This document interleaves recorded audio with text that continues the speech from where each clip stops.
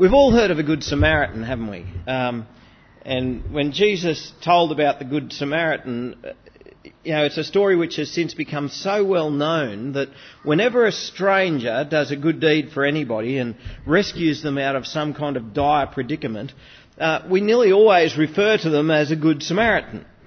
And so we tend to think of the Samaritans as the good guys who we haven't met yet. That's sort of how society would picture a Good Samaritan.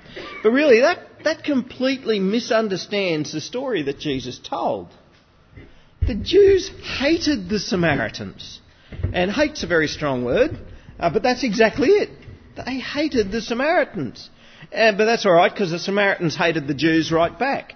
The feelings were quite mutual between them, and there was a whole history of hatred that had been there. See, hundreds of years earlier, Israel had been divided into two kingdoms. There was the tribes of Judah and Benjamin in the south, and the other 10 tribes of Israel in the north. Anyway, the northern kingdom was coaxed into idolatry, and they intermarried with other races. At least that's how the southern kingdom viewed it. The southern kingdom had actually done a bit of that themselves, but they sort of looked upon the northern kingdom as those baddies that have done that. But out of all of the northern kingdom, it was the region of Samaria, the Samaritans, that was seen as the particularly impure and idolatrous people. And they had arguments with the Jews over where they were allowed to worship and whether they build their own temple or whatever, and they had wars with Israel and whatnot. But they were still part of Israel. They were still actually God's chosen people. God had not turned his back on them, and nor had they completely forgotten about God. See, it wasn't only the Jews who were waiting for a Messiah, the Samaritans were waiting for the Messiah as well. If you want to know more about that, you can turn to the Gospel of John and read about when Jesus met with a Samaritan woman at the well.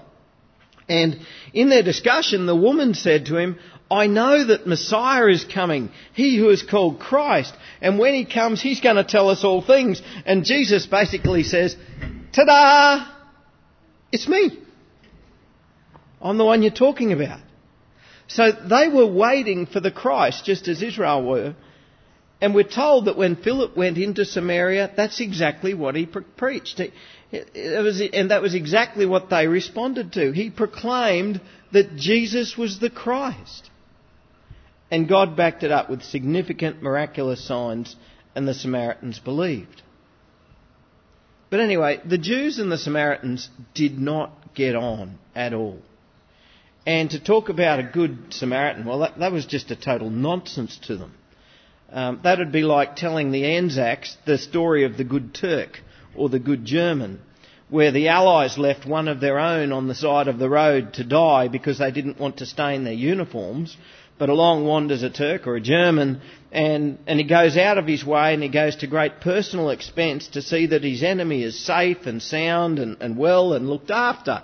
And so the point of the story is, well, who was actually the neighbour to that person that was injured? Well, it wasn't one of the Allies, it was the German or the Turk. It would be like telling the Israelis the story of the good Palestinian.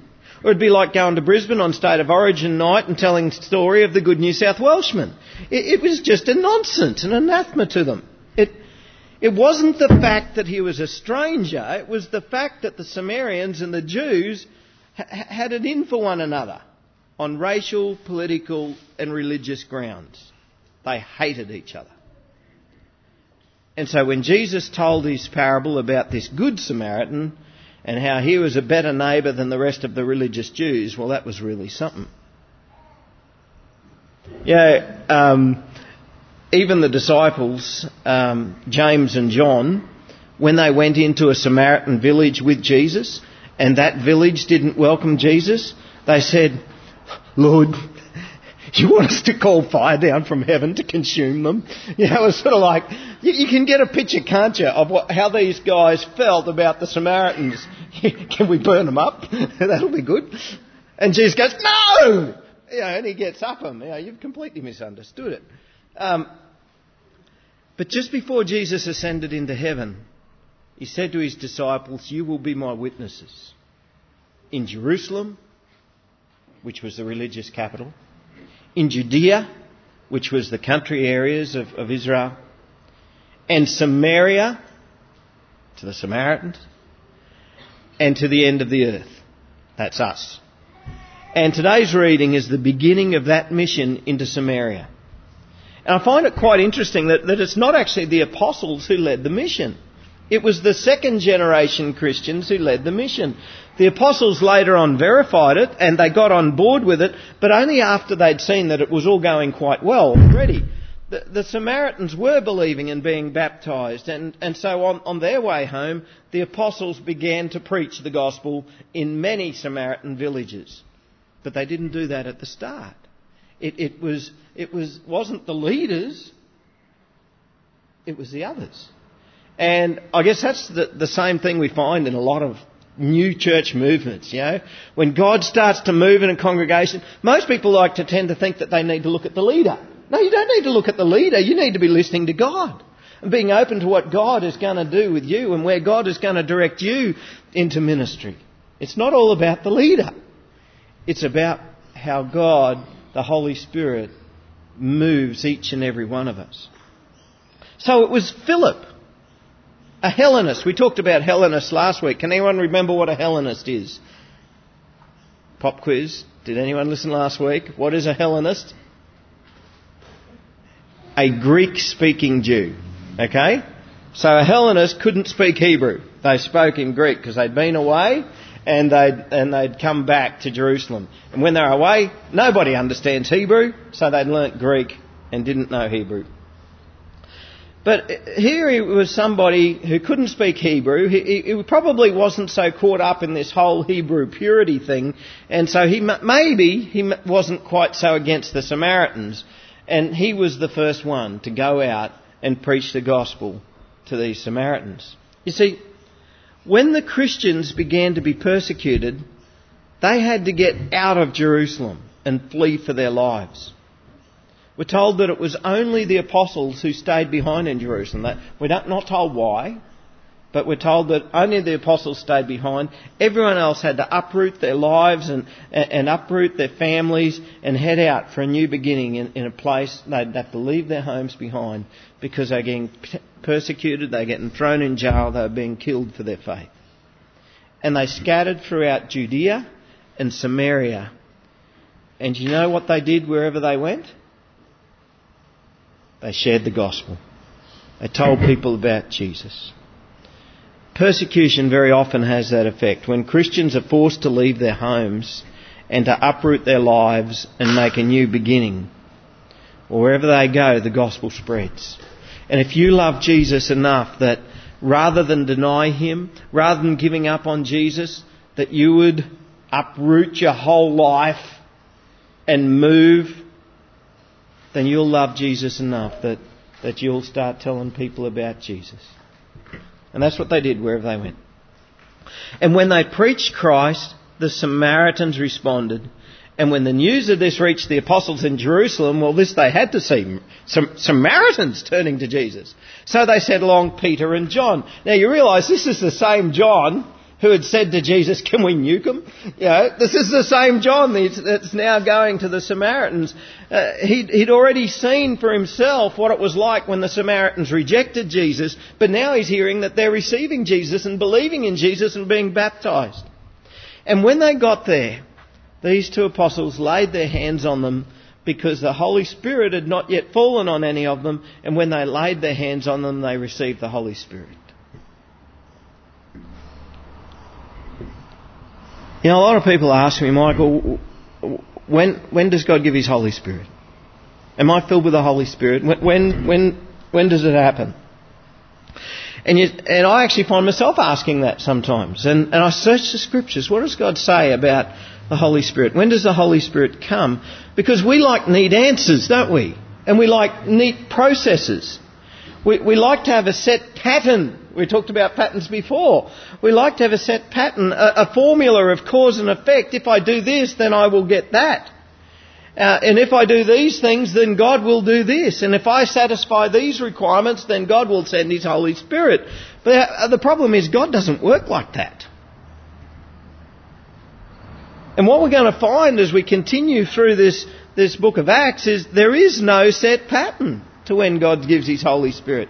Sometimes the Holy Spirit comes through the ministry of the apostles, but sometimes the Holy Spirit comes and there's not an apostle to be seen.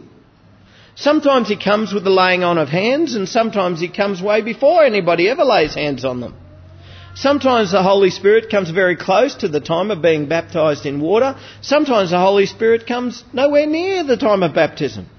Sometimes the Holy Spirit comes before a person is baptised. Sometimes the Holy Spirit comes after a person is baptised.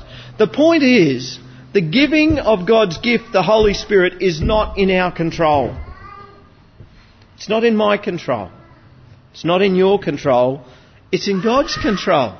And that's what it means for God to be sovereign, for God to be king, for God to be ruler, for God to have a mind of His own. It's God who decides when and where and how. God is sovereign, and God chooses when to give His gift. And that's what the Holy Spirit is. It's a gift. And I'm saying it. It's not an it. Holy Spirit is He. It's God Himself. God decides when God moves in power. Jesus said in Luke chapter 11, He said, how much more will the Heavenly Father give the Holy Spirit to those who ask Him? And that's all we can do. We ask. He said that after He told the parable about somebody who goes and knocks on a door because, look, I've got visitors who have come, I need some tucker for them. And He says, look, I tell you, even though you, not because He wants to give you this stuff, if you keep pestering Him, He will eventually get out of bed and give you this stuff. And He's saying, but God's not like that. All you've got to do is ask God, and God will give. How much more will the Heavenly Father give the Holy Spirit to those who ask Him? If you want to be filled with God's Holy Spirit, ask Him. Say, God, I'm weak without You. Fill me with Your Holy Spirit. Lord, I'm empty without You. Fill me with Your Holy Spirit. Lord, I can't do it in my own strength. I need You. Lord, I can't forgive like You forgive. I need Your Spirit. Lord, I can't love like You love. I need Your Spirit. And God answers that prayer.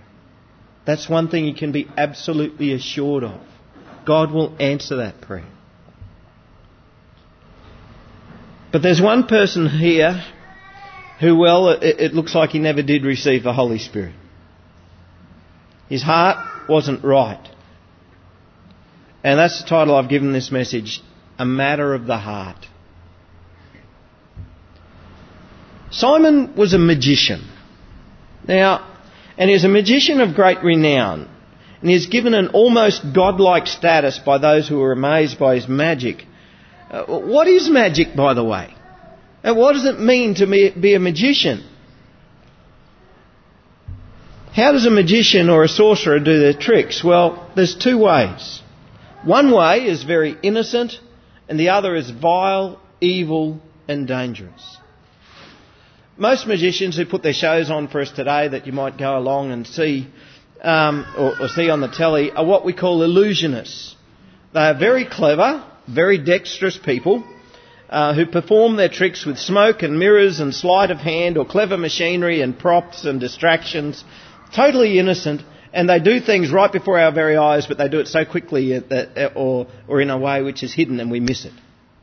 And that's how they do their magic. Totally innocent, very entertaining. But the second type of magic isn't an illusion, and it's far from being innocent. This type of magic or sorcery harnesses satanic powers of the occult to do things spiritually that are physically impossible. And when someone begins to dabble in or get caught up in the occult, well, Satan can get a real grip on them. And I'm pretty sure that that's what had happened to Simon the magician.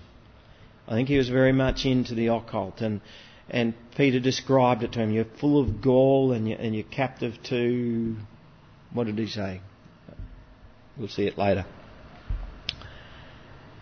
And for a long time, he'd amazed the people, and with his magic, he'd been elevated to an almost godlike status. and he loved it. That was his life, and he loved it. And when Philip came to town, and the works that God was doing through Philip, well, Simon very quickly realised, hey, this is way better than what I can do. This is something way better. Way better. I've got to get me some of this. And we're told that when Philip preached the good news about the kingdom of God in the name of Christ, the people believed and were baptised. And in verse 13 it says, even Simon himself believed. And after being baptised, all right, so he's baptised as well. He believed and was baptised. After being baptised, he continued with Philip, right? So continued following this Christian leader. And seeing signs and great miracles performed, he was amazed. Right? So he used to amaze people, and now he himself is being amazed by what God is doing through Philip. But when the apostles came to town and they laid their hands on the people and the Holy Spirit fell upon them, wow, what a neat trick that one is. Hey, I've got to get me some of that. I've got to add that to my repertoire. And so he goes up to Peter and he says, I'll give you some money. I want to buy the ability to be able to do that. I'll give you some money and you show me how when I lay my hands on people, they can be filled with the Holy Spirit too. But basically, Peter said, you and your money can go to hell. That's basically what he said. You and your money can go to hell. You reckon you can buy the gift of God with money? And what's the story with this fella? I mean, Simon believed the gospel. We're told that. We're told that he believed what Philip was preaching. He believed that Jesus was the Christ. He believed that Jesus died and rose again. He was even baptised. I mean, aren't we taught that as long as I believe and as long as I'm baptised and I'm forgiven and born again? Aren't we taught that? I know, I hear that often. Well, Simon did believe. Simon was baptised. And yet the language that Peter is using is, he says, you're going to be destroyed. He says, may your silver perish with you because you thought you could obtain the gift of God with money. You have neither part nor lot in this matter. He doesn't sound like an insider, does he? He's still on the outside. He believed, he was baptised, and he was cursed and he was doomed. What was wrong? I'll tell you what was wrong. His heart was wrong. Peter said, your heart is not right before God. And there's a very important lesson right there for us. Simply believing that Jesus is the Christ and that he died and rose again to save us, well, that doesn't save us. Even Satan believes that. Satan knows that Jesus is the Christ. Satan knows that Jesus died. Satan knows that Jesus rose again. Satan knows that that was all God's plan of salvation. He knows all that. But he's not saved, is he? He's God's archenemy. Being baptised and doing other religious acts does not save us either. It's a matter of the heart. How's your heart with God? That's what it's about. And a lot of people in Australia today are living under a false illusion that they believe, okay, as long as I got done, as long as I was baptised, or as long as I baptised my kids, they're going to be right. Right? That puts them into God's family. It's all going to be good. Well, let me tell you, many people who have been baptised and many people who believe in the existence of God are going to walk right through the gates of hell on Judgment Day. Why? Because despite what they believe, and despite what religious acts they've done, their hearts have never been right with God. And that's what it's about. Is our hearts getting right with God? Now what does that mean? Well, what did it mean for Simon that his heart wasn't right for God? Well, for a start, I think he totally misunderstood the gospel. You see, when we understand that Jesus died to save us from our sins, the first thing we should do is fall on our knees in repentance. And the word repentance is one which has fallen from the language of many people who proclaim to be Christians today. Repent, believe, be baptized. The fact that God died for us means that the gift of God is not something that money could ever buy. And yet here's Simon wanting to buy the power of the Holy Spirit. He hadn't changed at all. He still had the same heart. His heart hadn't been touched. His heart hadn't been changed. When someone becomes a Christian, they're born again. They start anew. We are changed. We are not the same people we once were. Salvation is entirely a matter of the heart. It's a matter of what God does to your heart and to my heart. When we encounter Christ, self falls away. I have no power in myself, and neither do you. I have no greatness in myself, and neither do you. I have no claim to rights or privileges or status or even the gifts of God. I have no claim to any of that in myself. Christ is the power. Christ has the greatness. Christ is the Lord. Christ is King. And if Christ is Lord and King, a humble heart falls before Christ and is subject to His power, subject to His throne, and subject to His authority. And that never happened with Simon. But get this, the amazing thing with God is when our hearts are humbled, when our hearts are right before God, Christ takes us by the hand and He lifts us up. He lifts us up to our feet, and in His grace and mercy, He gives us all the things we don't deserve. He gives us all of the things that we cannot buy.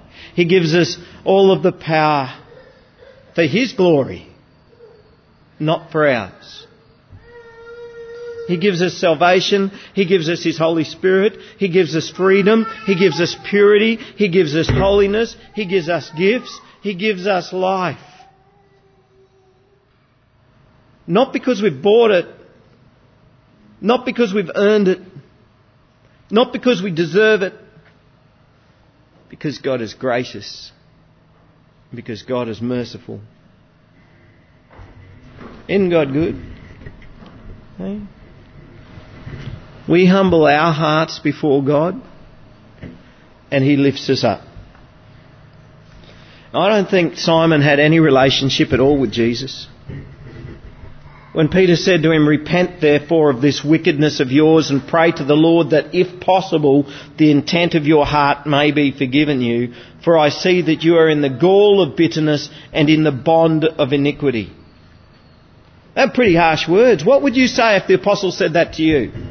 I know what I'd do. I'd be straight down on my face, be begging God for mercy. What did Simon do?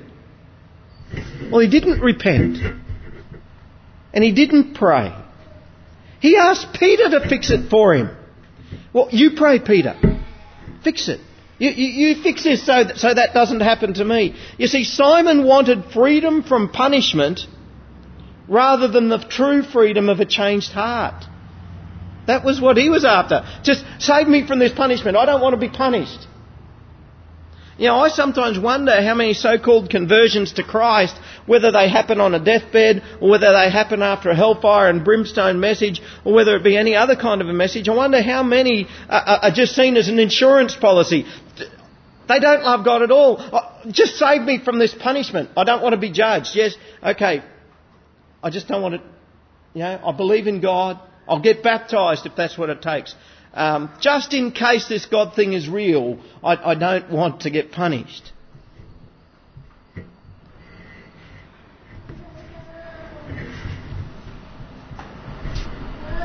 You'll probably be just as glad as I am that I'm not the one who judges hearts. And neither are you. And it's God who judges hearts. The Lord knows when our hearts are repentant before Him. The Lord knows when our hearts are believing in Christ, not just because we're afraid that we might get punished, but because we actually love Him, because we actually desire this relationship with God, and we desire a life of freedom, not just to be free from punishment. And my job as a preacher of Christ is to tell you, it's not just what you believe. It's not just what religious acts you do. It's a matter of the heart.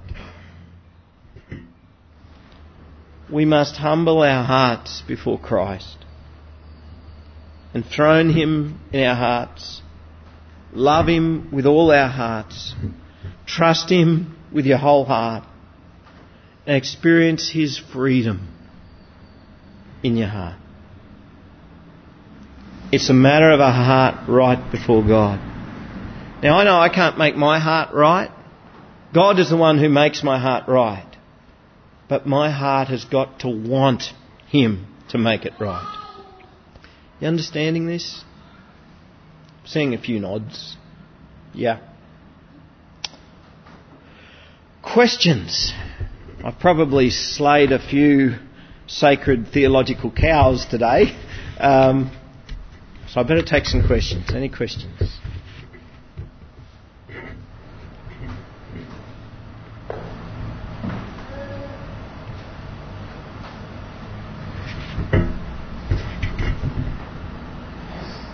None.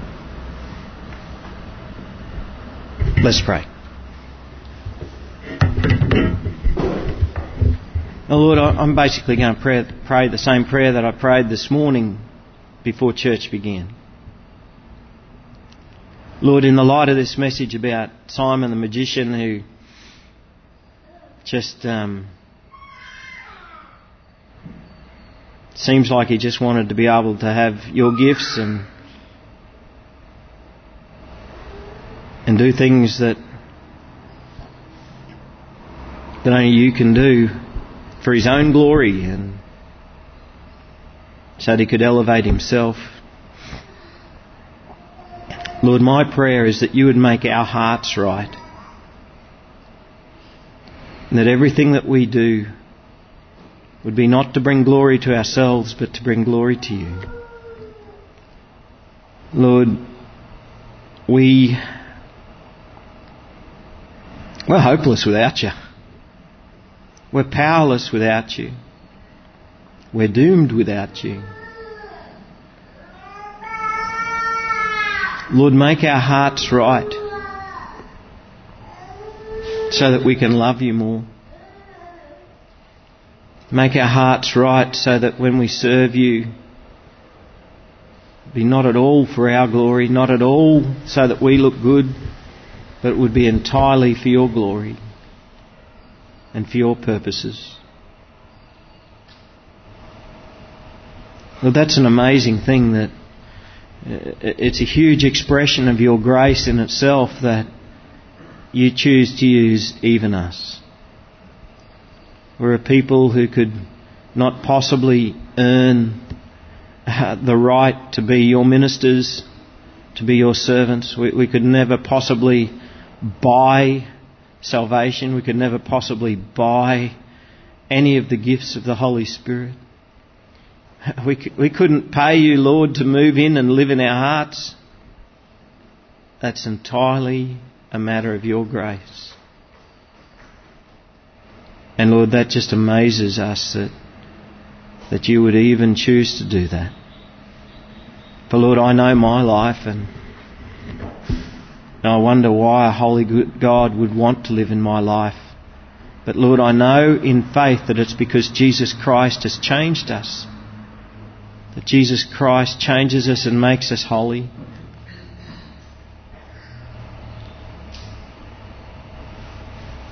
So Lord, I just want to pray for each and every one of us here today. Lord, that you would fill us with your Holy Spirit, that you would fill us with power. But Lord, keep our hearts right. Fill us with a love for you and a love for each other. In Jesus' name. Amen.